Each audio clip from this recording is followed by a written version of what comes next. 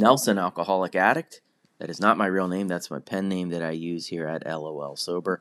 I also don't use other people's names. I try to not put real people in my newsletter, and that's the case today. I'm going to talk about something, but it's sort of a composite character, not a specific person walking around the earth. So I wanted to talk about how when I first got sober, I fell in love with 12-step programs right away. And it's a pretty simple reason. My life improved so much, so quickly.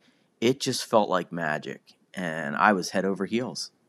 That is not how everybody feels, though. And I respect that. I'm not somebody who shoves my brand of sobriety down your throat. I've seen way too many people clean up their lives using 100 different strategies.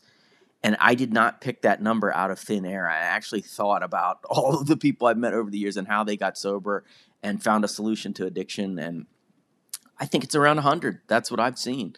So if you're finding certain things don't work for you, man, take what you need and leave the rest.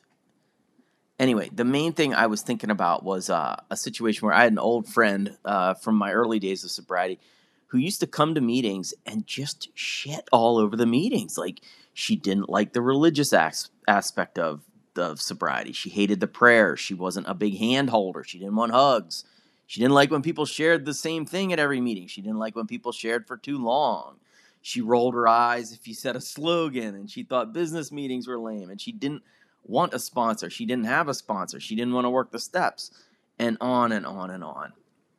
Every time she shared, she would dump all over the program. And I, at first, would get very irritated because, like I said, I obviously felt very different about sobriety. I felt like these programs had saved my life.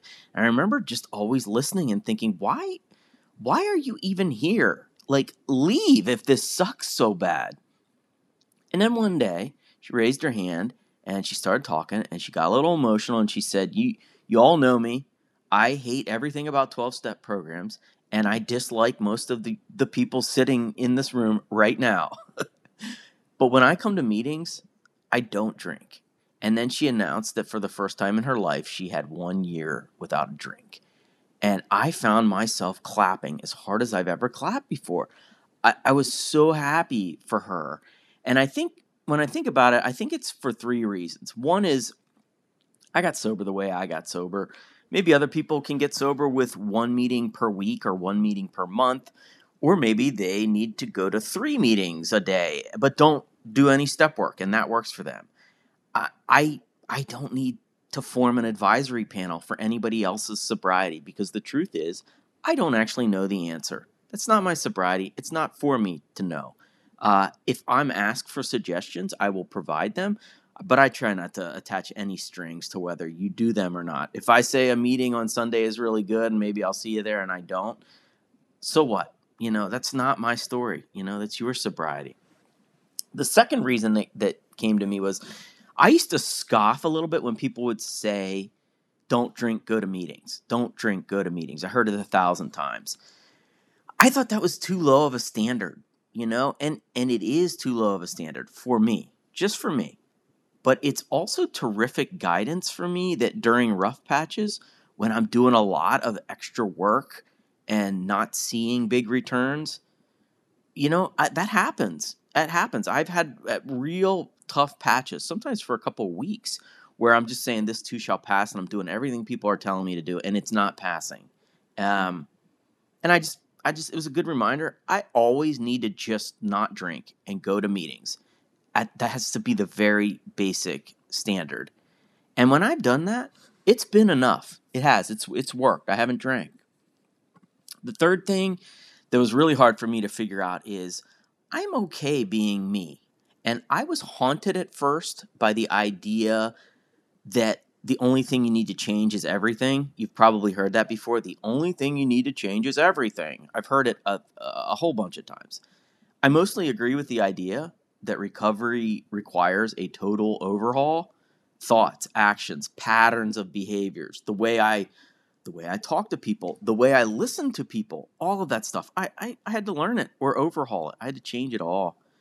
But I also spent some time in a rut because I've had moments where every single little thing that happened, I flip into program mode and I'm like, what character defect is firing up for me? Do I need to do a fourth step? What is my role in this resentment? Do I owe an amends? It was grueling because I found that there are times when I'm overanalyzing, where I am dwelling on a small imperfection so much that it guarantees more imperfection, that I'm not able to move past. Like, I shouldn't have said that thing at the meeting. What do I need to do the next time? What parts of the books do I need to read? Blah, blah, blah, blah, blah. And it's like, no, just don't do it again. Don't do it again. It's as simple as that.